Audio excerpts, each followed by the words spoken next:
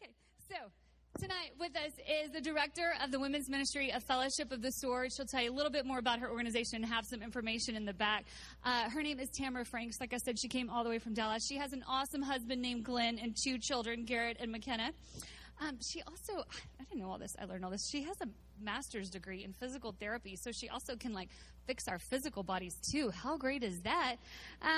But on top of all of the real life accolades and the real life things, this woman is anointed and appointed by the most heavenly God for such a time as this. And I'm telling you, people, if you want to see Jesus with skin on, this is what it looks like. Help me welcome Miss Tamara. Give her a big standing applause. Welcome her to Belton. Thank you. Okay, wow, no pressure. No pressure here at Crossroads Church. Okay. Awesome. I am equally as excited to be here. Let me get myself all organized here. Because we kind of wondered. I brought my friend Amy Wave. Amy's my traveling partner. Well, we were kind of wondering if we were going to get here. And we were praying. And Amy was the navigator. But it's not like it's real difficult to get to Belton. You just get on 35 and drive, for a long time. And I'm going to put this down here. And she was watching the red because that's where all the traffic was. And we were seeing it, and they called me, Pastor Matt, and called and checked on us, and I'm coming, and we see the Buc-ee's, we see all of this.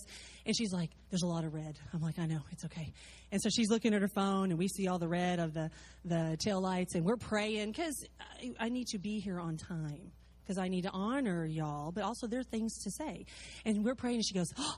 And it's one of those, when you're driving with somebody and they go, oh, and you're like, okay, what does that mean? Is like an 18-wheeler coming by or what? And she's like, oh. The red went 2/3 down. And so we just zipped it right here. God went before us, and it was amazing. So I'm very excited to be here. Thank you for inviting me. And I've just got you're bringing a Bible stand or a water Bible stand? Thank you, because I can't put my Bible on the floor. Oh, thank you. You're going to sneak up here? Okay. You snuck up here very well. Okay. All right. Well, I'm just excited about our topic. So I'm going to try to contain my excitement until I get to the big point here. But when Holly asked me to speak and she gave me the topic, because sometimes people say talk about, whatever you want to talk about, which is awesome. But I love it when they give me a topic. And when she gave me the topic, a fortress, oh my gosh, I was so excited. Because it's got meat in it, and I want to prepare you that I'm going to give you a lot of meat tonight. So I hope you brought your knife and your fork, because we're going to have s'mores and sugar later. Okay, so we're going to have fluffy stuff later, but I hope you brought your knife and your fork, because I'm going to give you a lot of things to chew on and consider. And I'm going to give you some things that I want you to go home and continue to digest. So I have a lot of scripture. I think there's going to be some things on the screen. If it is, great. If it's not, I can send it to you later. It's fine. Know that I'm going to give you a lot of those things. But everything's not going to be tied up in a bow at the end of the time. And you go, oh, yay, and let's have some s'mores. That's going to be awesome. That's going to be awesome. But God's got a deep well for you tonight from His Word and understanding what that is. And I love movies. You're going to see in a minute I love movies. I'm talking about some movie things tonight. And I love in a movie called Just Right. Queen Latifah is a physical therapist, and she's treating a basketball player, and she ends up falling in love with him and all this stuff. But these other guys ask her out, and she goes, okay, I just need you to know before we go out, I'm not one of those salad-eating chicks. She wanted to know, if you're taking me out and thinking I'm just going to drink water and we're going to have salad, no. And I need y'all to know that I'm not a salad-eating chick. Okay? Are we good? Okay, and it's good. I like to see responsive. You can say things to me. That's awesome. Great. All right. Here we go. When I need to see you or hear you, I'll put these on. All right. What I want to begin with is I want to establish a foundation. I want to encourage you to pay attention because God, is in everything. He's in everything.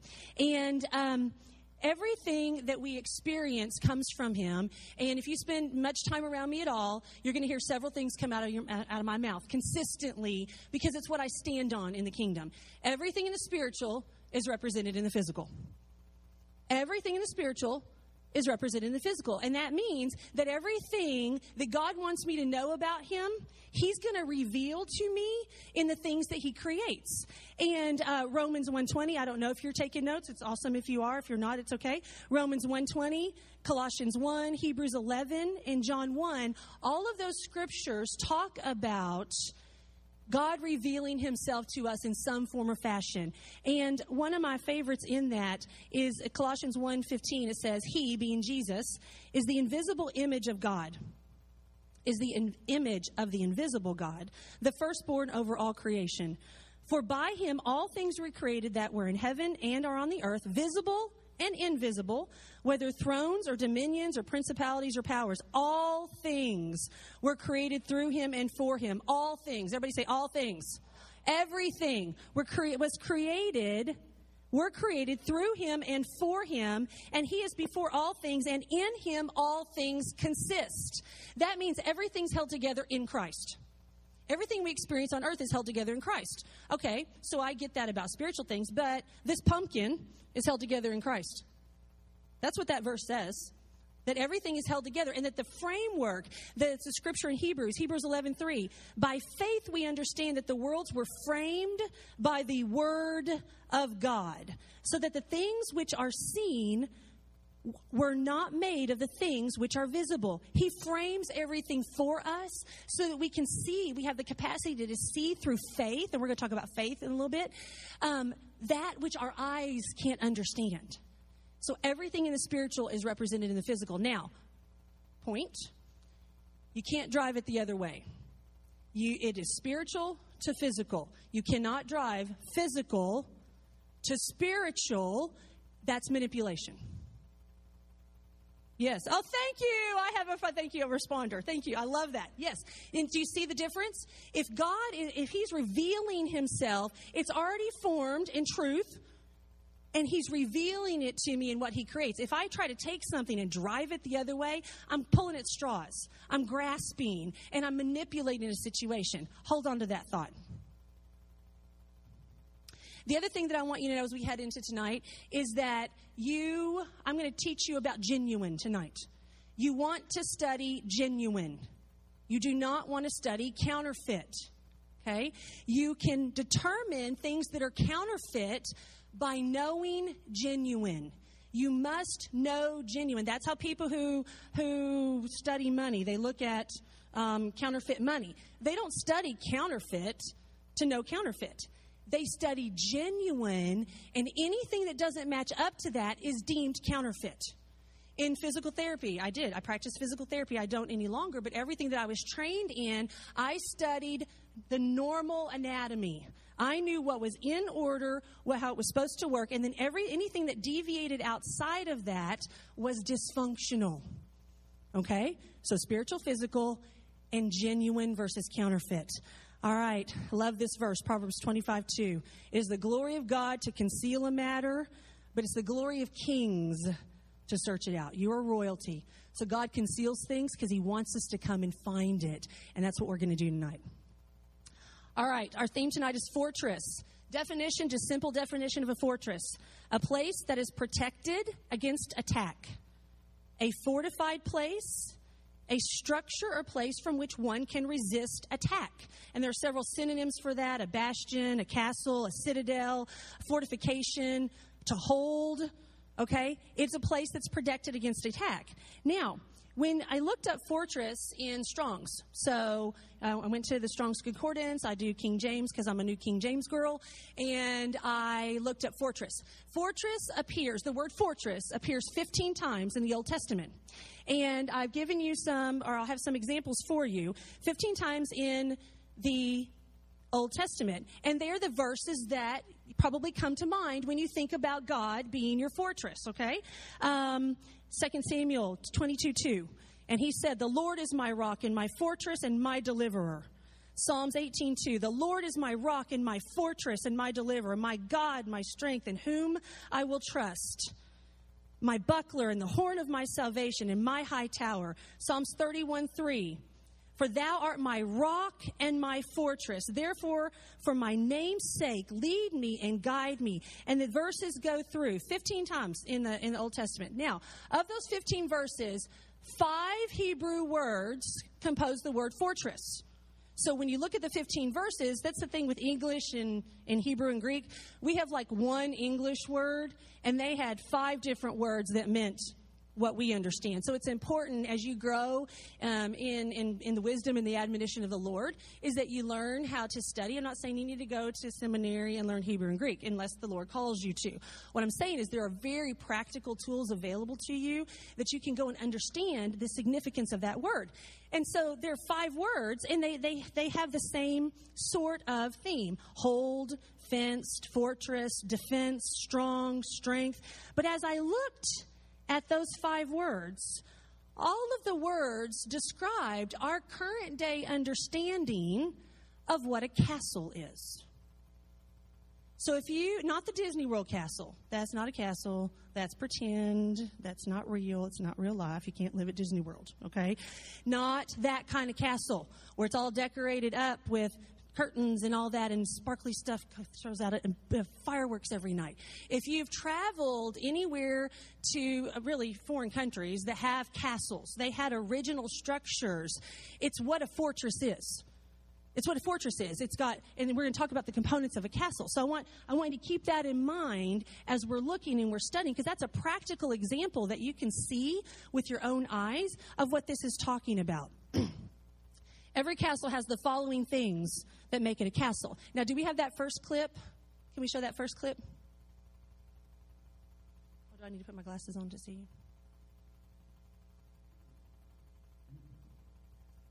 Break down the key elements that make a castle. They have changed in 1,000 years. 1, location. The site of high ground commands the territory as far as the eye can see. 2, protection. Big walls. Walls strong enough to withstand thunder attack. 3, a garrison. Men who are trained and willing to take. 4, a flag. You tell your men, we're soldiers, and that's our flag. You tell them nobody can teach us that.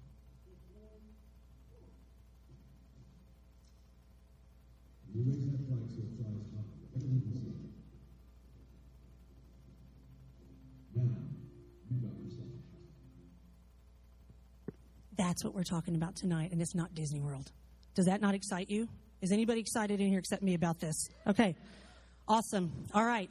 Every castle has the following things, and for 1,000 years, that's what defines a castle. Not just having a stone structure. It had to be all 4 of those things, and those are true statements. I looked it up. That is really what defines a castle. All right, so as we're looking and studying fortress and what that means, we're going to apply the spiritual principles in your life, and as we're talking about each one of these principles, I want you to assess where you find yourself. So throughout the evening, I'm going to present a question to you that you may want to consider now. Holy Spirit's going to speak to you, and at the end of the session, there may be something the Lord may want to minister truth to you about, okay? All right, so the first thing that defines a castle, it's location. Location. Site on high ground that commands the territory as far as the eye can see. Now, spiritually speaking, God takes a position of high ground. Okay? He doesn't live in the pit. He doesn't live in the valley. He takes a position of high ground. All throughout Scripture, he is referenced as the sovereign Lord. Sovereign means one who oversees it all. So you can't oversee something if you can't see it, right? Okay, so with that, he's in charge of everything. We've already talked about that. And he oversees everything. So when I am right standing with him, and that's what the word righteousness means.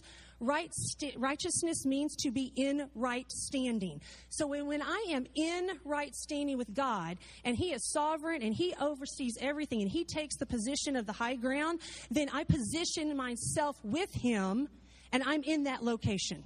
To be right standing with him puts you on the high ground. Are you following me? As opposed to distancing yourself from him, and that puts you where? Low ground, pit, valley, hole, whatever you want to call it, dark place. When you go to your dark place, you're no longer in right standing with God because he's not able to speak truth to you. You've got to be able to see what's coming, and he's going to guide you in that. God is described as a strong tower. Those verses we read, a fortress. Most of those passages included strong tower. Okay, what defines a tower? Is it short or is it tall? Okay, he's a strong tower. Look at Scripture from another perspective. He is up where he can see what's going on. For you have been a shelter to me, a strong tower from the enemy, Psalm 61:3. The name of the Lord is a strong tower. The righteous run to it and are safe, Proverbs 18:10. He's also high and lifted up. One of the descriptions in Isaiah 6, when it says, in the year that King Uzziah died, I saw the Lord high and lifted up, and the glory of his train filled the temple. So when you talk to God, where do you usually look? Up. Okay? Don't miss the little things that you just think you do. You don't just do them. You do them because it's within you, and Holy Spirit is helping you understand where you need to be. He's the lifter of your head. How does he do that? He gets you to look up at him. Sometimes he has to do this and lift up your head, like you do with your kids. Look at me. Look at me. Okay, you do that because you don't want them to be ashamed. You do that when you want them to get their attention, and you go, look at me. It's okay. Now, look up. This is where I am. So when you are in right standing with God, you have the location of high ground. The other thing is, with this, there's a lot of things with location. Just a couple more I want to mention to you that were significant as I was studying. A lot of times in the Old Testament, God would prepare the army. And he'd say, this is what we're going to do, and this is what I want you to do, and this is where I want you to go. And they're all suited up for battle, and they show up, and they're like, okay, where are they? We're going to get them. And he goes, come with me. And he takes them to a high place. And he has them overlook the wilderness where the enemy is. And then he says, stay here. And I want you to watch what I'm fixing to do. You see what God does in your life from a position of the high place. Okay? And he will go before you and take care of those things. So part of him being the fortress and the protection of you, that strong tower, is that he says, I'm going to protect you, but you don't always know what his protection is going to look like, because he had you all suited up for battle, and they were ready to go. They were there. I'll go. I'll fight for the Lord. I'll defend this land. I want this back, what belongs to us. Where do you want me to be? I want you to be right here, and you watch what I'm fixing to do. And he took them to a high ground. He didn't take them to the valley. Okay? All right, the last thing I want you to see is Jesus speaking to us in John 14. And if I go and prepare a place for you, I will come again and receive you unto myself, that where I am, there you may be also. So when Jesus is speaking here, where is he seated? Where is Jesus seated? Where do you know him to be seated? At the right hand of the Father. Where's the Father? Yes, up, high ground. So when I'm in Christ, and when I'm with him, and there I will be also, then I am seated with him, joint heir, co-laborer, from a place of sovereignty. That's part of what daughter of the King looks like. Okay? I'm just blowing up your Disney World right now, aren't I? All right. Now, just as a point of order, these high places and the definition of high place is not the same in the Old Testament when it's the high places where the pagans worshipped. When David was talking about, where am I going to look, tear down the high places, those were pagan places, and pagan places. But they were described as the high places. And God says in James 4 that he resists the proud. So when you elevate yourself above him, he's going to resist the proud, but gives grace to the humble. So sometimes a high place in your life isn't always where God is. Okay? You have to be very discerning and see what's going on, because he will resist the proud and gives grace to the humble. Okay, so the thing I want you to consider here is that Matthew 6:33, seek ye first the kingdom of God and his righteousness, right standing with him, and everything else will fall into place. Position yourself with him, high ground, and he will protect you. It's my duty and responsibility to position myself in right standing before God and take that location of high ground, boldly approaching the throne of grace. That's what Hebrews 4:6 says. God says about himself, I am the Lord and I do not change. And he is seated on the throne. right? So he doesn't move. So when you find yourself out of position to God, it's not because he went anywhere. It's because you moved. You moved. And he goes, I am the Lord, and I do not change, and I'm here. And when you're ready, come reposition yourself in right standing with me and boldly approach the throne of grace, and let's talk about this. Amen? Amen. So what I want you to think about is, are you in right standing with him in all areas of your life? And wherever he is, are you there also? Okay. Second component of a castle.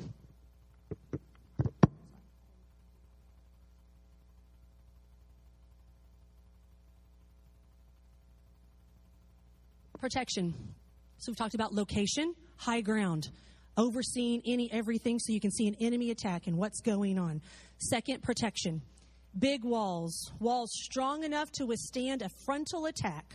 Walls of a castle were designed to protect those on the inside from invaders. So a castle, by definition, was a safe place. You came inside, the drawbridge came up, everything, and then there were people posted.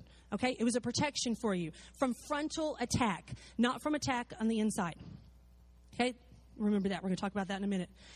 Part of God's protection and what this looks like spiritually is that when we are hid in the shadow of his wings, when we are hidden in that place, it's a place of protection. It's a place of safety. It's a place of covering. Psalm 17:8, keep me as the apple of your eye. Hide me under the shadow of your wings. Psalm 36:7, how precious is your loving kindness, O God. Therefore, the children of men put their trust under the shadow of your wings. Psalm 63:7. These are just a couple. You can look up this. Because you have been my help, therefore in the shadow of your wings I will rejoice. Now, what this is a picture of in these passages is what covering looks like. Okay? That's what covering looks like. It's all encompassing, all surrounding, covers you. Okay? Now, you can only be covered, or the covering is only effective. Let me say it this way. Covering is only effective if you position yourself under it. Okay? It's a picture of an umbrella. That's what covering looks like. An umbrella is only effective as long as I'm under the umbrella. So a lot of times we feel uncovered. Where was God? What did he do? He let this happen to me. I feel exposed. Fill in the blank. We all have those times when we feel that way. And I would submit to you to assess your position to him. Because he will cover you. But it's your responsibility and action of your own accord to position yourself under his covering. And then you feel that peace and that security and that safety in the midst of what's going on around you. Because that's what peace in the midst of the storm looks like. My peace isn't dependent on what's going on around me. It depends on where I am with God. Okay? All right. The second thing under protection, shadow of your wings and frontal attack. That was a significant part of the definition. Walls strong enough to withstand a frontal attack. What do we use to defend ourselves from a frontal attack and having done all stand? What's the Bible tell us to do? When you've done everything else, stand. What are we doing? What are we wearing to defend ourselves from a front-on attack? The armor of God. Love this. I've heard it, but when I was studying for this, it was like God went, because he knows I'm coming to the end of my year of activities and scheduled events and things like that. And I really am better when I'm just exhausted and I listen to the Lord because I don't think too much. You get to that point where you just can't think anymore. And he goes, you've read this before, but read it again. And I'll put that before you. The armor of God. Whose armor is it? It's God's armor. He places this on you. Part of that is covering. Here, take what I have because it's the best. God's armor is the best because he's not going to give you foil when you need titanium. I'm serious. When I'm going out and God's going to equip me with his armor, he's going to fully arm me for what's needed because he knows what I'm going into. So he's not going to, undercut me and do me like a little tin suit. He's going to give me titanium from a full-on frontal attack. And what those, in Ephesians 6 is where God's armor is listed. The two pieces, because we could do a whole thing on that. But the two pieces I want to draw your attention to are the breastplate of righteousness and the shield of faith. All right.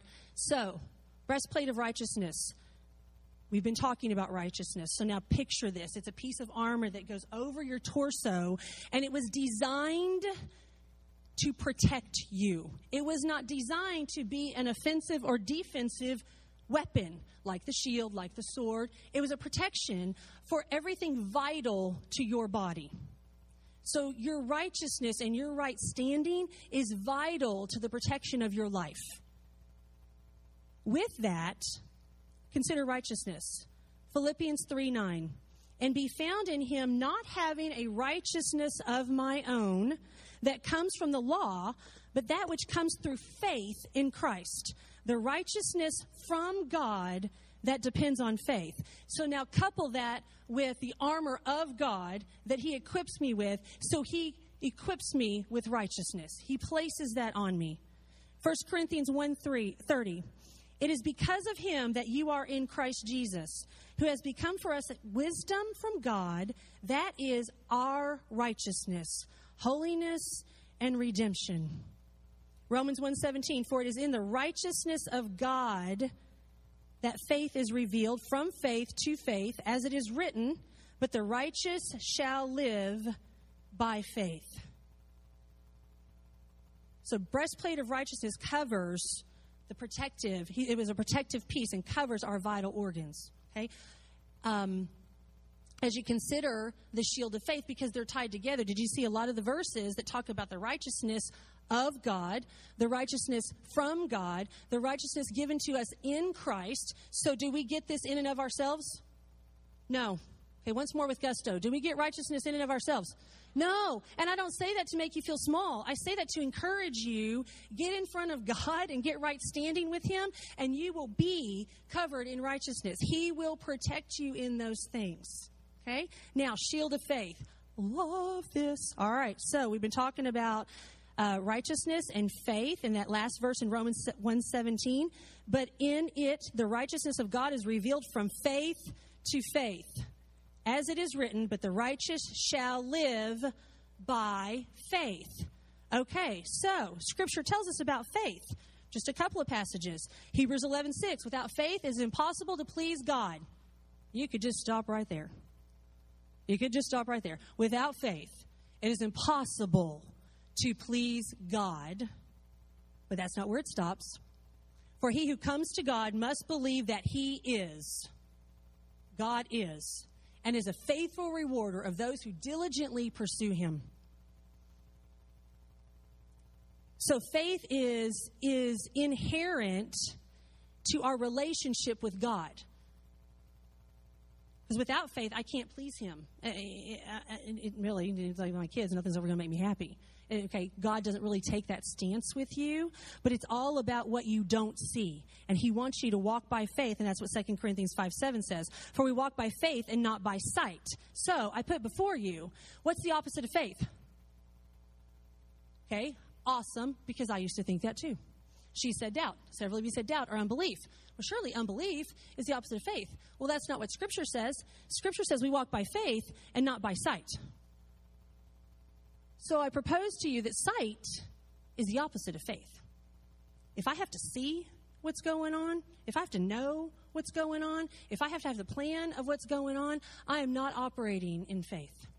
Because God says, do this. Close your eyes. Okay, now follow me. And you're doing this. I have to trust that whoever's leading me is not going to let me fall off the stairs here. Okay, so with the shield of faith, Psalms 3:3, but you, O Lord, are a shield about me, the glory and the lifter of my head. I want to talk to you just a minute about the Roman shield, what that shield is talking about here. The Romans, because when Paul was writing that in the armor of God in Ephesians 6, he had a reference, a modern day reference. Okay, so Roman soldiers had a decorative shield that they used in, I guess they had parades and Veterans Day and stuff. They'd walk around with their shield, but it was decorative. It was not functional. It was ceremonial, okay? But then they had the shield that they took into battle. And the shield of faith, that shield in Ephesians 6 is this word, thuros, Thureos. And what it means is to be as tall as and as wide as a door. And if you've ever been to Rome or seen doorways in Rome, they're gigantic. They don't have like little, peepholes. They don't have any of that. Their shield was as tall as a door and as wide as a door frame. So when that shield of faith is that big, is what God tells us to have. So when I walk out and I'm using the shield of faith, it completely covers me. Do you see how things are starting to come together? And I can't see. If I have a shield that's this big, can I see in front of it? No. I have to rely on what's going on around me and the men that are with me. That's what they would do in battle. And there were things they did with their shield. But it's significant how large it was because it completely covered them. Now, the belt of truth, just as a side point, faith, the loin belt of truth, which is the word of God. In that passage, when it talks about the belt of truth, that's the word of God. And the shield of faith were inseparable as the Roman shield rested on the loin belt when it wasn't being used. They were attached to each other. So, your faith is directly attached to the word of God. Directly attached to the word of God. And Scripture tells us that in Romans 10:17. So when faith comes by hearing, and hearing by the word of God, where there is no word, there is no faith.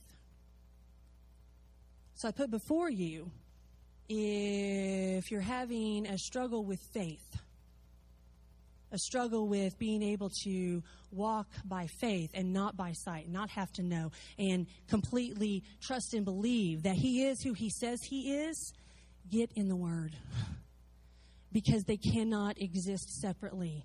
They are linked together with one another. And I promise you, reading the Word will build your faith. It will build your faith. And then you will start experiencing what you believed. And then you create a whole new groove in your brain because now you've experienced faith, and now it's easier to walk that out because at some point you just believe that He is. That's what that passage is saying in Hebrews 11:6. Without faith, it is possible to please Him because you must believe that He is, and a faithful rewarder of those who diligently pursue Him. All right, so a question I want you to consider: where are you in position to Him and His protection? We've been talking about protection. Where are you in position to Him and His protection? What are you using to defend yourself against attack? Do you have a shield of faith? Are you using the breastplate of righteousness? Are you hidden under the shadow of His wings and covered or not? All right, the armor of God deserves its own dedicated time, which I talked about. But in all of these pieces, they cover the front of you. And part of the definition of protection was to be protected from frontal attack. If that's true, then, when I believe that it is, not if, that's true, but I'm setting a premise. Who's got your back? Oh, excellent. She said, He's got your back. Absolutely. But in what we do here, who has your back?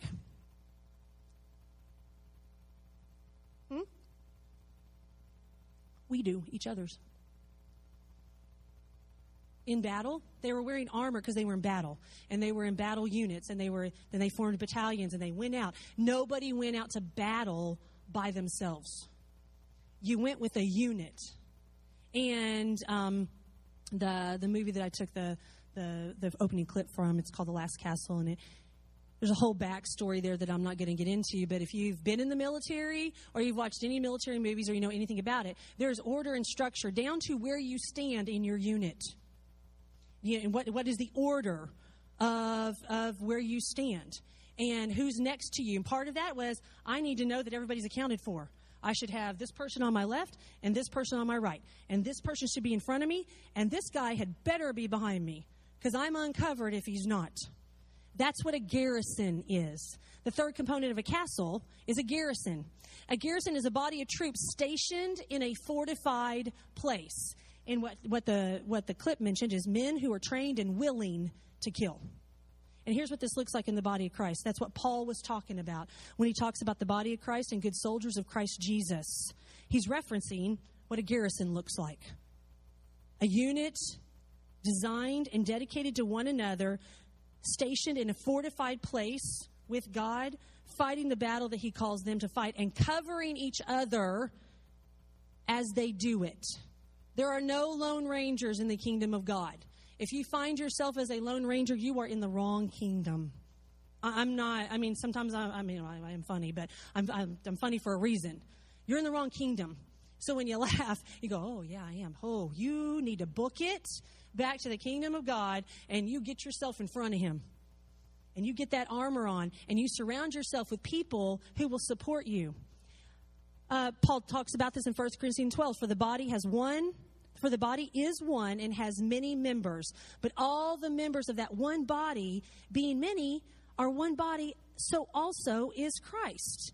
2 Timothy, Paul is exhorting 2 Timothy, and speaking into Timothy, you therefore, my son, be strong in the grace that is in Christ Jesus. And the things that you have heard from me among many witnesses, commit these to faithful men, mankind, that doesn't just mean males, who will be able to teach others also. That's part of what a garrison does. They help each other out because there are people that are more experienced, and then you've got the rookie next to you. Okay? Don't be put out by the rookie. No, I'm serious. Help the rookie. Bring them along. Tell them what they need to know. They don't know where they're going. They don't know what this hill means. They don't know what's on the other side of the hill. You do. You've been there. You don't need that tool. You need this tool. I promise you. Put that weapon up. Get this one out, because this is what's fixing to come at us. That's how we help each other, and we help fortify the kingdom. We don't have to be hidden behind walls any longer for that to happen. We start to help one another, and that those are a little bit further ahead doesn't mean you're better. It just means you're more experienced. So share what you know, and you commit these things to faithful men who will do also, and will be able to teach others also. Then that verse continues. You therefore must endure hardship as a good soldier of Jesus Christ. No one engaged in warfare entangles himself with the affairs of this life, that he may please him who enlisted him as a soldier. Okay, one of the other versions, this is most of my references are New King James, but there's another version of this passage that says, do not be entangled in civilian pursuits. Okay, civilian pursuits are the day-to-day just stuff that really, at the end of the day, does not matter. You have engaged in a conversation that has just wasted your time, and you will never get that time back. You have...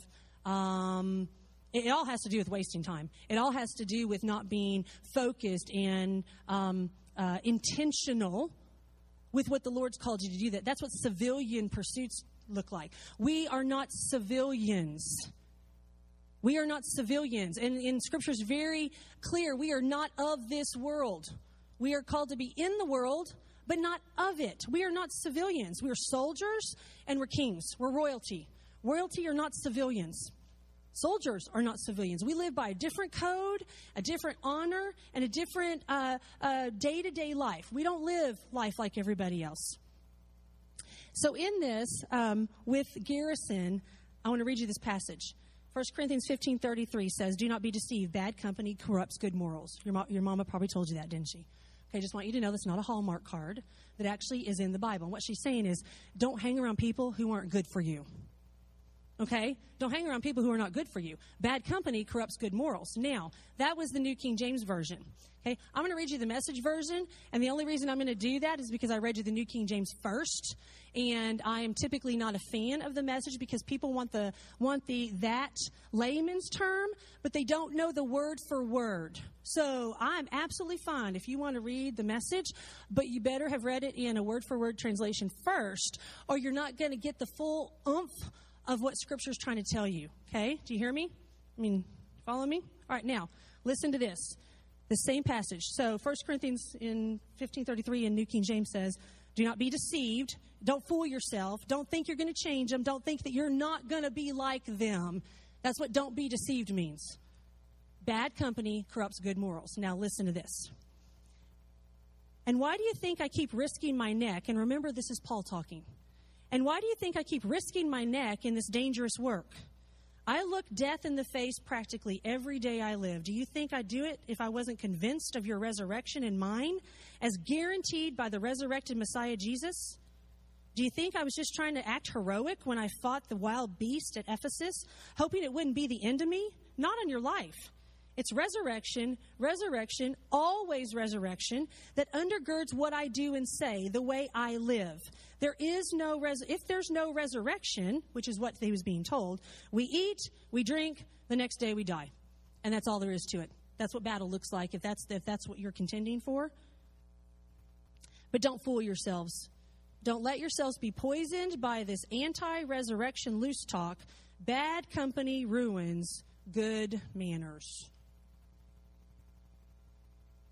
You must surround yourself with passionate, fully rooted, grounded in truth and love Christ followers who will defend truth, dispel lies, and who are unwilling to compromise in any area of their life. They're unwilling. That doesn't mean that things aren't going to happen. That means that they take the stance of, I am unwilling to entertain anything that is borderline. Anything that's in the gray area. Anything that I'm not like everybody else and it's not going to affect me and it's going to be okay and it's for research. No, it's not. It's not. Do not become entangled in civilian pursuits. That's what that looks like. That's what that looks like. You need to have people. That's what that garrison is. You've got to have those people in your life, and you've got to be willing to allow them in your life. This is a group effort. This kingdom work that we do is a group effort. So, a question I want you to consider. Are you covered in this war? You got someone around you? People that you fight with? People that cover you? Or are you a lone ranger? Does someone have your back? And do you have someone else's? Okay, the last one. Oh my gosh, it's my favorite. As if I'm really just kind of flat about these other points. Okay, flag. The fourth component of a castle is a flag. So we've had location, protection, garrison, and flag. All right, flag identifies who the castle belongs to.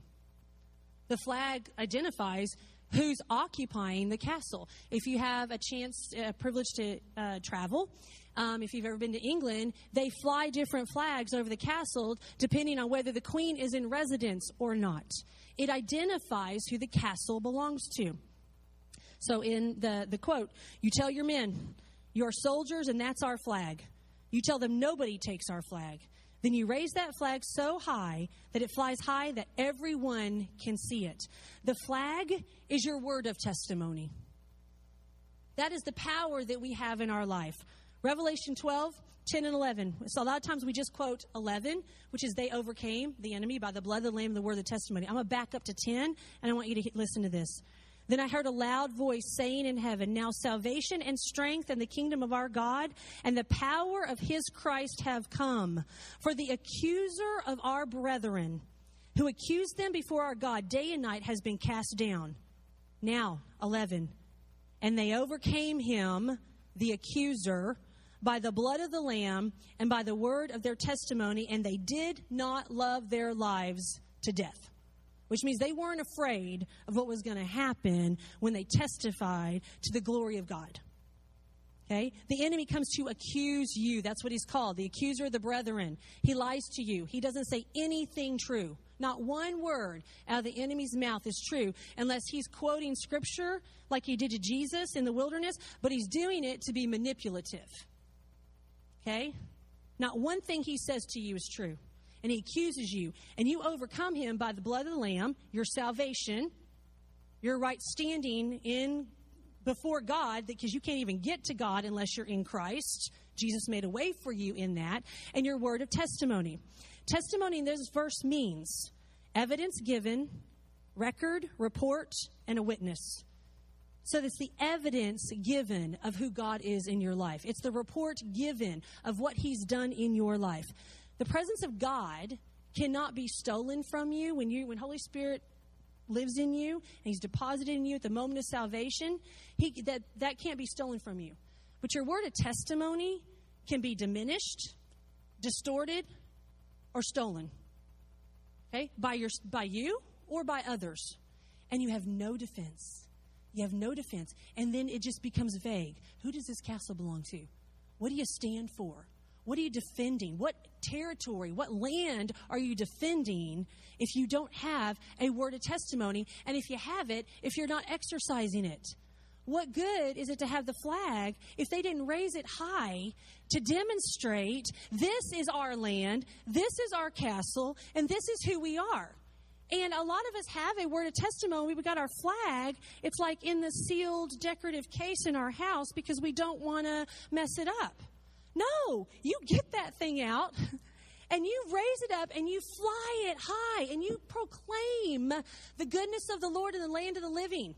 What he has done for you, who he is to you. Now, hear me. You're not defending your position against the enemy because you don't need to defend. When you're in Christ, you just are. And when you start walking around with that, he gets bored with you really quick. The enemy gets bored with you. Christ never gets bored with you. The enemy gets bored with you really quick. She knows who she is. Dang it. I'm going to have to come at it another way. Because if he can come at you with your identity, then he doesn't have to do anything else. He doesn't have to do one thing. But when you are proclaiming who you are and testifying, it's like, he can't stand it. He can't stand it. Because the whole reason that he got cast down is he thought he was better than God. And he wanted all the glory. And when you give glory to God, he cannot stand it. So you need to guard your word of testimony. Take care of it. Protect it. When there are situations in your life, a dishonorable discharge in the middle, it follows you forever. Okay? Now, that doesn't mean that when I have missed the mark in my life, that I no longer have a word of testimony. But it means you need to guard what's been entrusted to you. That's what Scripture tells us in Timothy. Guard the gift that has been entrusted to you. And you protect that. And you take care of it. And you don't let anything come in to diminish it, belittle it. Have somebody tell you, no, that's not what God did. He can't do that. Yeah, he can. It's my flag, and I'm going to fly it however I want because this is what God did in my life. And there will be circumstances in your life that you know you heard from God. You know what he did. You were witness for it. And I challenge you to go back and you look in each one of the four Gospels. When you look at after the crucifixion, who went to the tomb? In every Gospel, women went to the tomb first. Okay, now this isn't just because it's a women's night. I'm not beating up on boys. That's not what I'm saying. I'm telling you to go back and look in Matthew, Mark, Luke, and John, and you will see that. In two specific accounts, Jesus spoke to the women. And they saw him and they encountered him. And he told them, go back and tell. I want you to go back and tell everybody else. Because they were all back in another place. What are we going to do now? Where are we going to go? This has really happened. I don't know. You know what? Hey, we can't go out because they know we're with him. So if they killed him, what are they going to do to us? All this stuff. And the women went to go tend to the presence of the Lord. Because they knew what he had done for them. One of them being Mary Magdalene, the prostitute, and whom he cast out demons. So if you think God's not big enough to take care of you in your life, he is. And she went and ministered to the Lord. She went and tended the presence of the Lord. And Jesus showed up to them and said, you need to go back and tell. This is what's happened. And await further instructions. And they went back and told. And in two accounts, nobody believed them. They discounted what the women were saying. But they held on to it because they knew it was true. There are times you're going to be challenged in your word of testimony. Okay, are you going to stand up or not? Are you going to crumble over somebody challenging you? Are you going to know that you saw the Lord high and lifted up and the glory of the train filled the temple? Are you going to stand on what you know to be true and how he has delivered you, how he's healed you, how, don't minimize, it was the medication. No, it wasn't. It was the hand of God. Because he wills and does at his good pleasure. So if he has healed you, he healed you and he happened to use a physician to do it. Or he happened to use a pharmaceutical to do it because he designed it anyway. Remember, God made everything back at the beginning? Okay.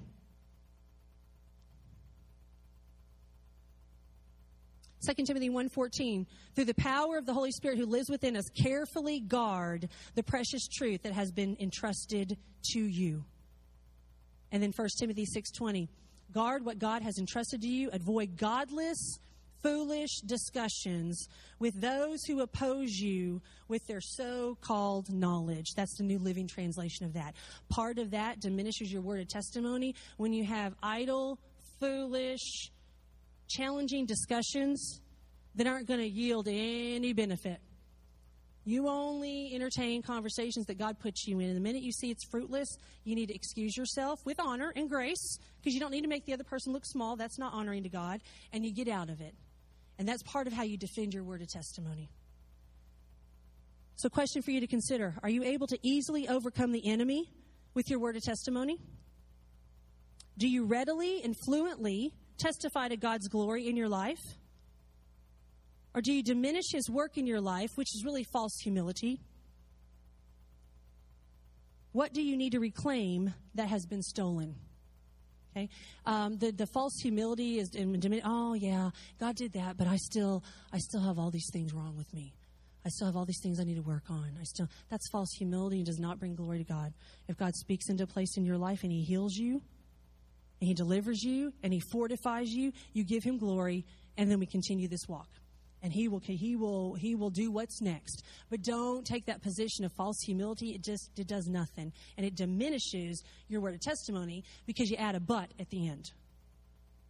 God healed me, but I still have this. But I still have that. But I said, no, God healed me. And here's how He did it. And I'm going to glorify Him. Location, protection, garrison, flag. Now you have yourself a castle. That's what a fortress looks like. Now, as I was studying this, you've received the scriptural foundation and practical application of what it is for Him to be our fortress, our strong tower, our castle. I want to take just a minute, because you've received the genuine of what a fortress is, the genuine of what a castle is. Now, let's consider castle versus a stronghold. The word fortress, like I told you, only appears 15 times in the Old Testament. There are no references to fortress in the New Testament. So even in the lexicon, it said these 5 Hebrew words comprise the word fortress in these 15 verses, 0 Greek equivalents, which means there's nothing in the New Testament about a fortress. What I did find is the word that is referenced that comes from the same definition as fortress is stronghold. And stronghold only appears one time in the New Testament in one verse. And here's what it says. For though we walk in the flesh, we do not war according to the flesh. For the weapons of our warfare are not carnal, but mighty in God for the pulling down of strongholds, casting down arguments and every high thing that exalts itself against the knowledge of God, bringing every thought into captivity to the obedience of Christ, and being ready to punish all disobedience when your obedience is fulfilled. That's 2 Corinthians 10:4. That's where stronghold is used. Now, in that passage, does stronghold give you the same protective, fortified, shelter of your rings feeling that the Old Testament does? It doesn't. Here's the message of this. The world is unprincipled. It's dog eat dog out there. The world doesn't fight fair. But we don't live or fight our battles that way, never have and never will. The tools of our trade aren't for marketing or manipulation, but they are for demolishing that entire massively corrupt culture stronghold. We use our powerful God tools for smashing warped philosophies, tearing down barriers erected against the truth of God, fitting every loose thought and emotion and impulse into the structure of life shaped by Christ. Our tools are ready at hand for clearing the ground of every obstruction and building lives of obedience into maturity. That's what that looks like. Some of you think you're living in a castle, but the truth is you've built a stronghold, and they are not the same. Remember, genuine? Okay? Stronghold is the counterfeit of the fortress that God is. It's the counterfeit of the castle that provides location, protection, a garrison, and a flag. Castles are built to keep intruders out. That's guarding your freedom. Strongholds keep you in. It's not protective, it's bondage.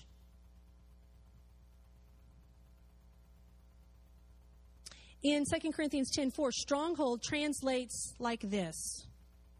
When I looked it up, a castle, stronghold, a fortress, or a fastness. Behind every lie is fear. There's some sort of fear that the enemy has instilled in you. He brought you a lie and you believed it. And behind every fear is an idol. Idols are established wherever there exists a failure to trust in the provisions of God that are ours through Jesus Christ. And some of the weapons that pull these things down, God gives you a way out. He gives you a way out. You've believed a lie. He's about truth. Holy Spirit will guide you into all truth. Lies are based in fear. They're rooted in fear. Okay? God says, fear not, for I am with you. For I have not given you a spirit of fear, but of power and of love and of a sound mind. He gives you what you need, and he gives you a way out, how to pull down these strongholds in using his word, the blood of the cross, and the name of Jesus. Okay? At the name of Jesus. The counterfeit of strongholds in comparison to the truth and the fortification of a castle are these things. When we look at location, protection, garrison, and flag, the counterfeit of a stronghold, the location, you're in a valley or you're in a pit, you're dark and without hope, and you're utterly alone. Protection, there's none. You're the prisoner within and you can't get out. You're not fighting an enemy, and your mind and your thoughts become the enemy, but you perceive God as your opponent and set up arguments against him. Remember your word of testimony? What has God done? What's the truth about what he's done? I may be in a situation that I don't understand right now. Just because I don't understand it doesn't mean God's not there.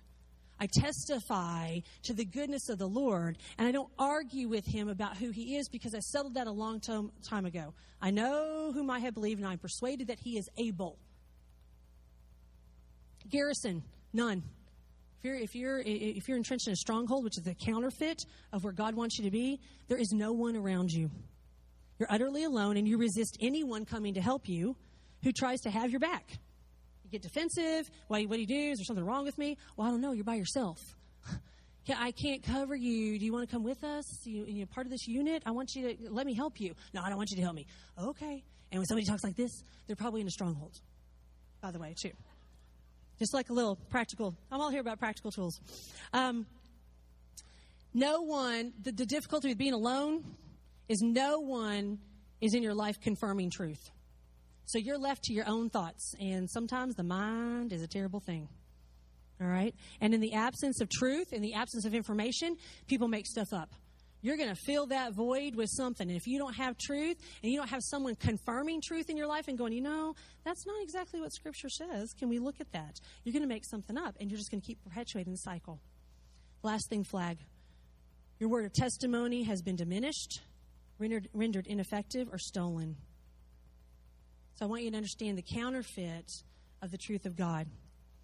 And so as we close, I just want you to consider, why would he give us these things in the Old Testament about what a castle is and the fortification, the fortress of who he is, and then in the New Testament not address that? Why would he do that? Because he says he doesn't change, right? I'm the Lord and I do not change. Okay? I want you to consider this. He prepared you. Everything in the Old Testament was fulfilled in the New Testament. He prepared you. He set a foundation. He told you what genuine was. He helped you experience that. But in the Old Testament, we didn't have the power to walk it out. God walked with us, but not God in us. So we didn't have the power in the Old Testament. So we needed a fortified place to go. We needed a place with walls and doors and that we could bar up and be protected. And God was our protector and our defender. He doesn't change. He's still your protector and your defender. But how you walk this out is through the power of Holy Spirit. So when Jesus said in Acts 1, wait here until you receive power.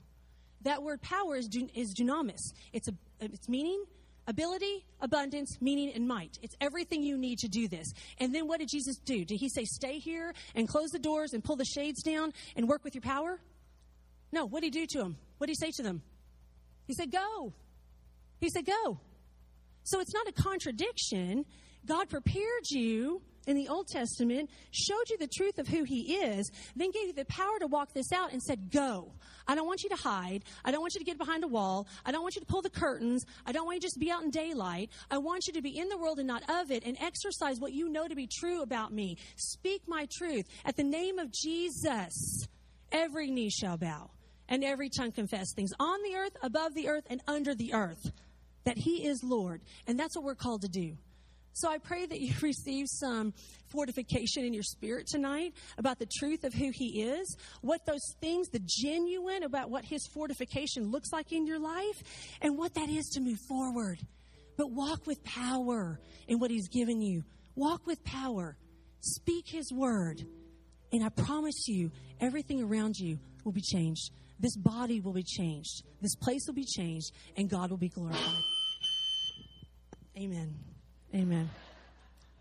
Okay. Yes. Can I pray over you before we do something else? Okay. Yes. Okay. Father, I just come to the name of Jesus, and I thank you. I thank you that your word declares that the name of the Lord is a strong tower and the righteous run to it and are safe. I thank you that you are the Lord and you don't change. I thank you that you always make a way and we never have to make our own way. That you fortify us. You give us an opportunity to experience your protection, your vision from the high place, surrounding us with strong people in the body of Christ and our word of testimony, bringing honor and glory to you and therefore defeating the darkness. I pray that the women that are receiving this word, the Holy Spirit, you would continue to cause them to digest this word. That they would go home and they'd want to look these things up and pursue you in this. And you guide them into all truth. That this isn't just another opportunity to come in on Friday night. That they leave this place equipped to walk this out, and you give them a hunger to do so. I pray that they look for those around them that cover their back, and they look for someone to cover. And that this body becomes strengthened. This body of Christ becomes healed, and this body starts exercising and walking out what you've commissioned us to do. I thank you for this opportunity, Father. In Jesus' name, amen.